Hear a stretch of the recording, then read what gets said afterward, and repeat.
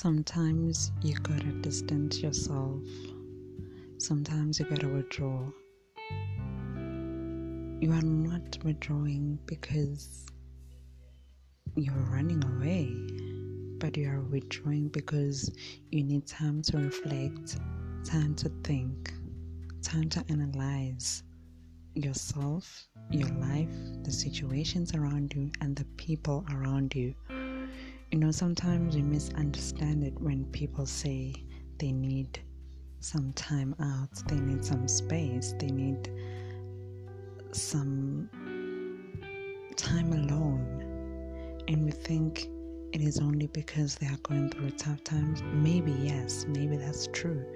But from time to time, we just need to withdraw from certain events, from certain people, from certain situations. If you look at the life of Jesus, from time to time he withdrew from his disciples to pray, to communicate with the Father. He needed that solitude.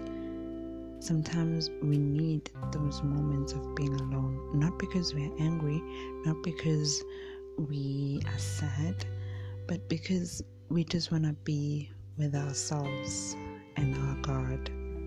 And it's important because those are the moments where we draw strength, the moments where we get to discover a little bit more about ourselves, because our lives and our very personality is a continual discovery of who we are, who we are becoming.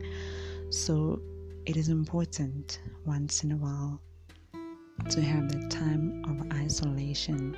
There's nothing wrong with withdrawing, as long as in that time of withdrawal you make it productive for yourself and for the people around you. Don't just withdraw because you don't want to be with the people around you, but withdraw because there's something fruitful out of your withdrawal.